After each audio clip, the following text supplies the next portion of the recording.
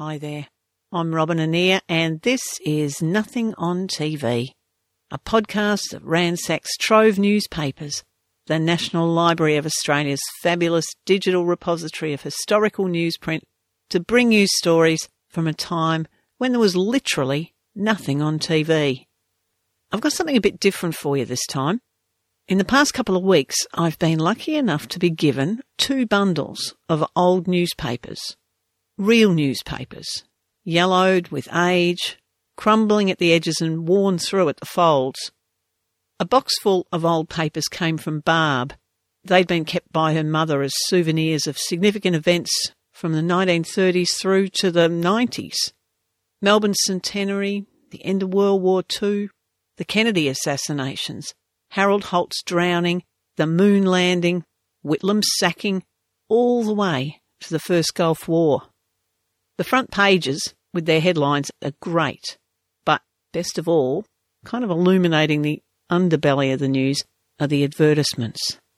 Like, for instance, in the same edition of the Melbourne Sun that had Neil and Buzz cavorting on the lunar surface, there's a full-page ad for Hickory 4-spot panties in new, brilliant, moonlight white power stretch.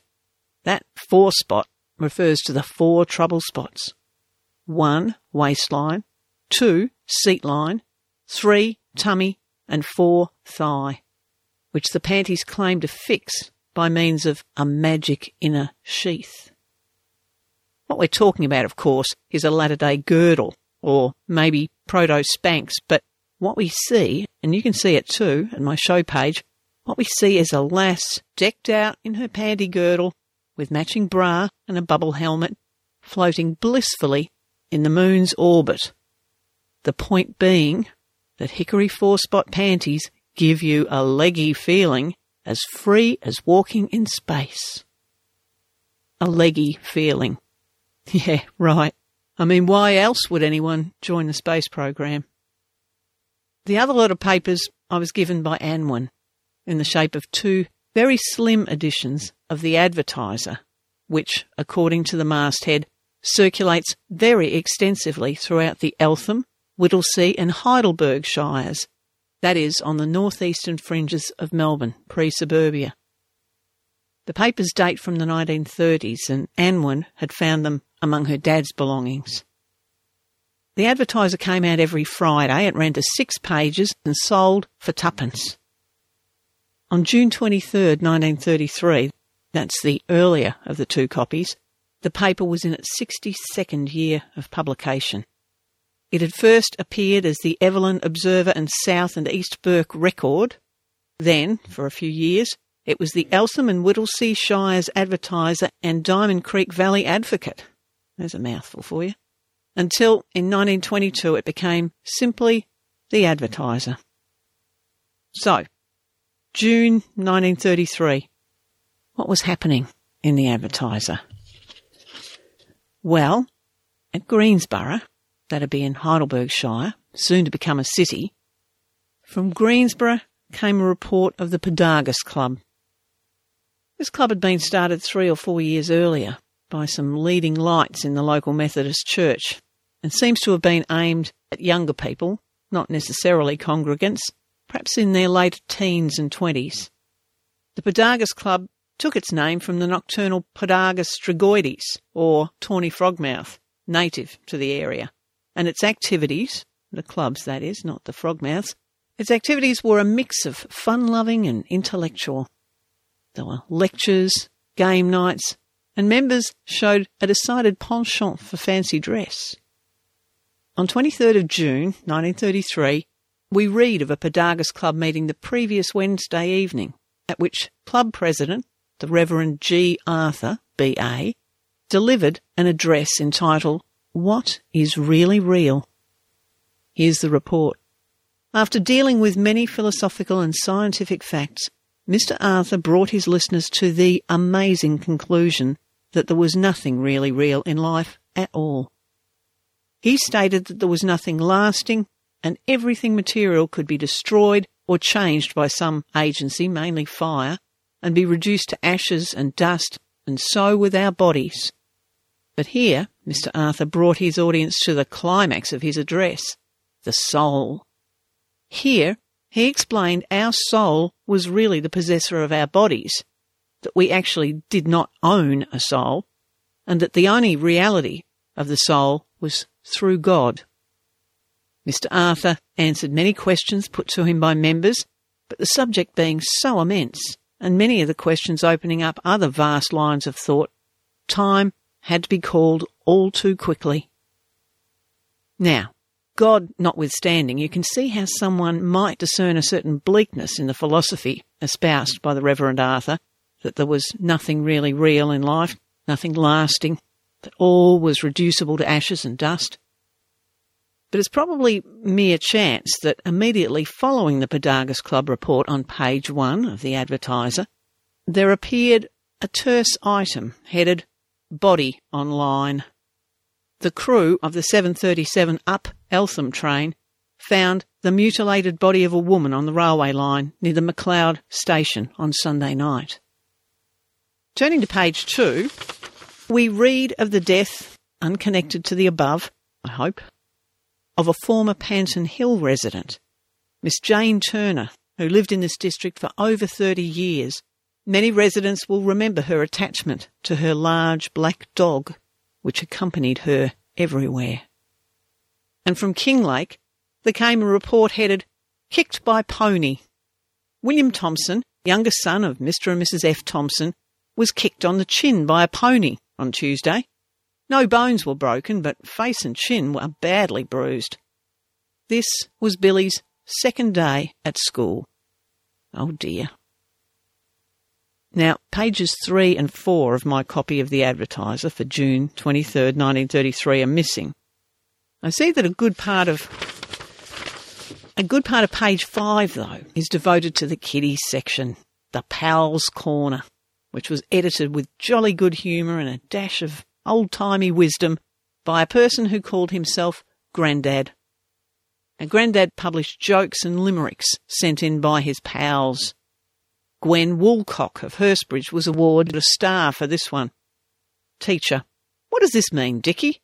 I told you to draw a fish on your slate for homework last night, and here is your slate, quite blank. Dickie: Well, miss, you see, I drew such a real-looking fish that our puss licked it off. The cat ate his homework. Well, how about this one from Elsie Lorimer of Wattle Glen? Why is a Member of Parliament like a shrimp? Because he has MP at the end of his name. She got a star as well. Grandad also responded to readers' letters. The letters themselves weren't printed, only his affirming replies like these. To Ivan Watson of Archie's Creek. Welcome, Ivan, and I hope you will soon get over your loneliness. And to Merle Saville of Hurstbridge. So, you're going to be a shopkeeper? Well, Merle, that will be fine. Still on page 5 we find a public notice, clearly not written by the kindly Grandad. Commonwealth of Australia. Census. This would be the third census since Federation. A census will be taken of all persons in the Commonwealth on the night between Thursday 29th of June and Friday 30th of June 1933. And get this. Penalty: £10 for refusing to supply the required information, £50 for an untrue statement. £50 for making an untrue statement. Well, first, how would they know? And second, so much for there being nothing really real in life. Take that, Reverend Arthur. The census takers say otherwise. Now, the back page, that's page 6, is mainly taken up by sporting results and market prices, heifers, light porkers, pullets and what have you, as well as small ads, like Ray Rogers, the local builder, warned readers, don't neglect the fly menace. He would fit door and window screens to guard against it. Mrs. Fraser, proprietress of the Rest a While tea rooms opposite the post office at Eltham, guaranteed promptitude and satisfaction, while Miss Jean Fraser, a daughter perhaps, desires to intimate to the ladies of the Eltham district that she has commenced business as a ladies' hairdresser. And from Hurstbridge came a report that the school committee had met on June 14 and decided to purchase a football for the boys. Well, there was a depression on, remember. And that is pretty much it for that edition of the Advertiser. Now, the other copy I've got here dates to roughly 3 years later, May 15, 1936. All 6 pages are here, but somehow I get the impression of a growing and more restless community, starting with the leading article on page 1. It has this rambling headline: Public meeting, re Eltham Hall. Did meeting serve any purpose? ? Large attendance. Public reluctant to discuss position. And the article that follows is likewise rambling and cryptic, though it does hint at schisms in the Eltham community as well as between Eltham and its neighbours. The reluctant public seem to have found their voices on a later page of the paper with several letters to the editor on the subject. One writer implores, "Let us all work together, sinking petty differences and personal prejudice, and work to let the hall go on." Clearly there was all kinds of strife on the Eltham Council. Another column is headed, "Councillor Hewitt hits back." Small town politics. Now, there's no report from the Podargus Club, and I've read elsewhere, via Trove, that the club was pretty much washed up by this time. Perhaps it had served its purpose as an intellectual incubator cum singles club.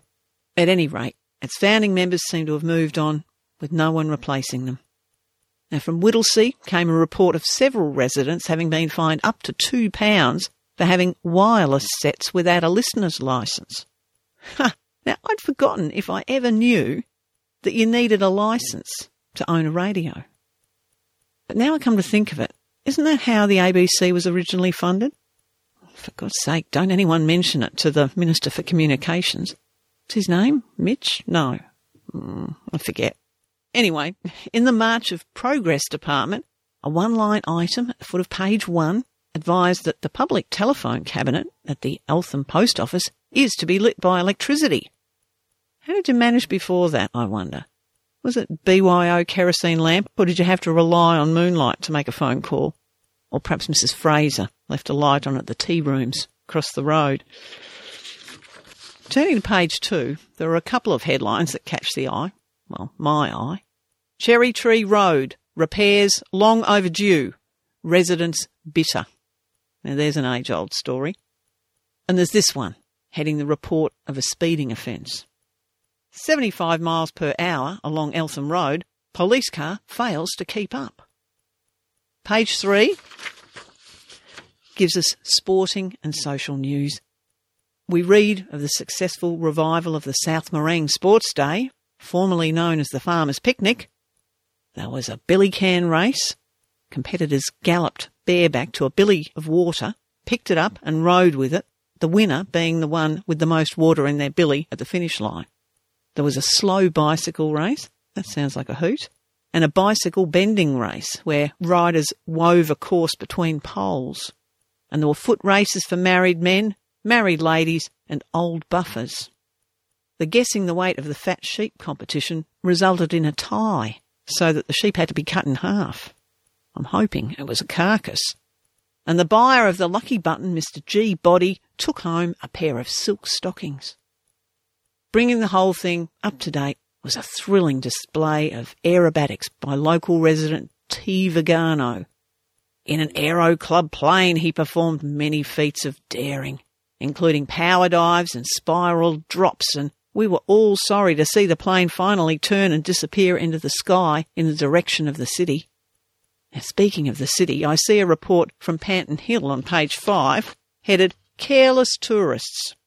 While 2 motorcyclists were adjusting a mechanical defect in Flat Rock Road during the weekend, one of them lit a cigarette and, being from the city, threw the match carelessly down among some dry grass. The grass caught fire and in a few minutes was blazing fiercely. When the motorcyclists saw what they had done, they mounted their machines and rode away without making the slightest attempt to beat out the fire, which spread rapidly and consumed 3 acres of grass on Mr. Smythe's property before it was under control. There'd been a good few city folk camping at Diamond Creek over the Easter break, and with 1 or 2 exceptions, they were orderly and well behaved. Among the exceptions was a party of 8 or 9 young men camped on the riverside property of Councillor J. Ryan, who spent most of the time firing into the side of the hill with a pea rifle. The worst they did was to drive one of Councillor Ryan's cows into the river, causing him the necessity of going down late at night to assist it out. The monthly meeting of the Montmorency Horticultural Society featured a lecture on how to design and plant a rockery garden, and the Kinglake State School Mothers Club was congratulated for its initiative in supplying cocoa to the children at lunchtime. The back page has mainly advertisements and amusement notices, and the main thing that strikes you is there was an awful lot of euchre being played. Dances were a big thing, but it seems you never put on a dance without also running a euchre party for non-dancers. At that period, the most dependable means of fundraising for the local hospital or whatever seems to have been to stage a queen or popular girl contest throughout the district. Each town would put up a contestant, and the title would go to the young woman who raised the most money, usually by holding dances in just such a hall as the one that was generating muted controversy in Eltham. But there just weren't enough Saturday nights to go round, and as someone from Montmorency pointed out, their queen apparently was on the verge of retirement, possibly a breakdown. As they said, midweek dances do not pay, not even with euchre laid on. Now, before we're done with the advertising, let me just turn back to the front page. On both my copies, in the topmost right corner, above the masthead, it says, "Printed and published by Decimus Horace Mott." Isn't that a name ripe with classical gravitas? I wonder if he was Decimus Horace or whether he went the full Latin, Decimus Horace. I'll bet you anything, though, his friends called him Des. The Advertiser had been an early recruit to Decimus Mott's stable of local papers that would grow to 33 suburban and small town titles and become leader community newspapers. Leader Newspapers is still going, only these days it's owned by News Limited. Decimus was the 10th son, hence the name, the 10th son of a colonial newspaper pioneer named George Mott and his wife Allegra. In his early 20s, Decimus had joined the rush to the West Australian goldfields, where he started the Kalgoorlie Miner, it's a newspaper of course, before heading back east to found the Border Mail at Albury with one of his brothers. About 20 years later, in 1924, Decimus branched out on his own, buying the Northcote and Preston Leader in Melbourne. That was the first link in the chain that would become Leader Newspapers. That's part of Australian newspaper history, I know, so it ought to interest me. But really, his name is the best bit, don't you think? Thanks to Anwen and Barb for supplying the really real newspapers for this episode of Nothing on TV, in a month where I battled my obligatory second bout of flu for the year. That was a sample cough. Next month, I'll be back with the final episode for the season. And the month after that, I've got a book coming out. It's called Nothing New, and it's a history of second-hand from, well, starting from a time when new was barely a thing, then taking in street markets, pawn shops and junk shops, lost property auctions, jumble sales, white elephant stalls, the trading post, garage sales, hard rubbish, vintage, and, of course, op shops, and ending with a look at the unwanted stuff we ship off to places like Africa and the teeming second-hand scene there. So, nothing new. Yes, I am extending my Nothing franchise. They say that nothing comes from nothing, but we'll see. Nothing New will be published by text, and you'll find it in the shops in November. Dare I say, it'd make an ideal Christmas gift. Nothing on TV is homemade in my Verlyn Heights studio in Castlemaine, Victoria, Australia, and is produced by the indefatigable Mrs. Bradley. Have Have I called her that before? I think I have. Anyway, the indefatigable Mrs. Bradley, literary agent and muse. Take a look at my show page. That's robinanea.com/nothingontv to see highlights of the newspapers I looked at in this episode, as well as pictures and further reading from other episodes. There's an email link there too, if you'd like to drop me a line via Mrs. Bradley. You can find and download past episodes of the podcast at the show page, or else at Apple Podcasts, Spotify, or wherever it is you listen. And why not subscribe and have new episodes drop as if by magic into your podcast feed? Also, at the show page, you'll find links to Trove newspapers and to a stack of resources that'll help you delve into Trove's marvels for yourself. Just in case, there's nothing on TV. I'm Robin Anea. Talk to you next time.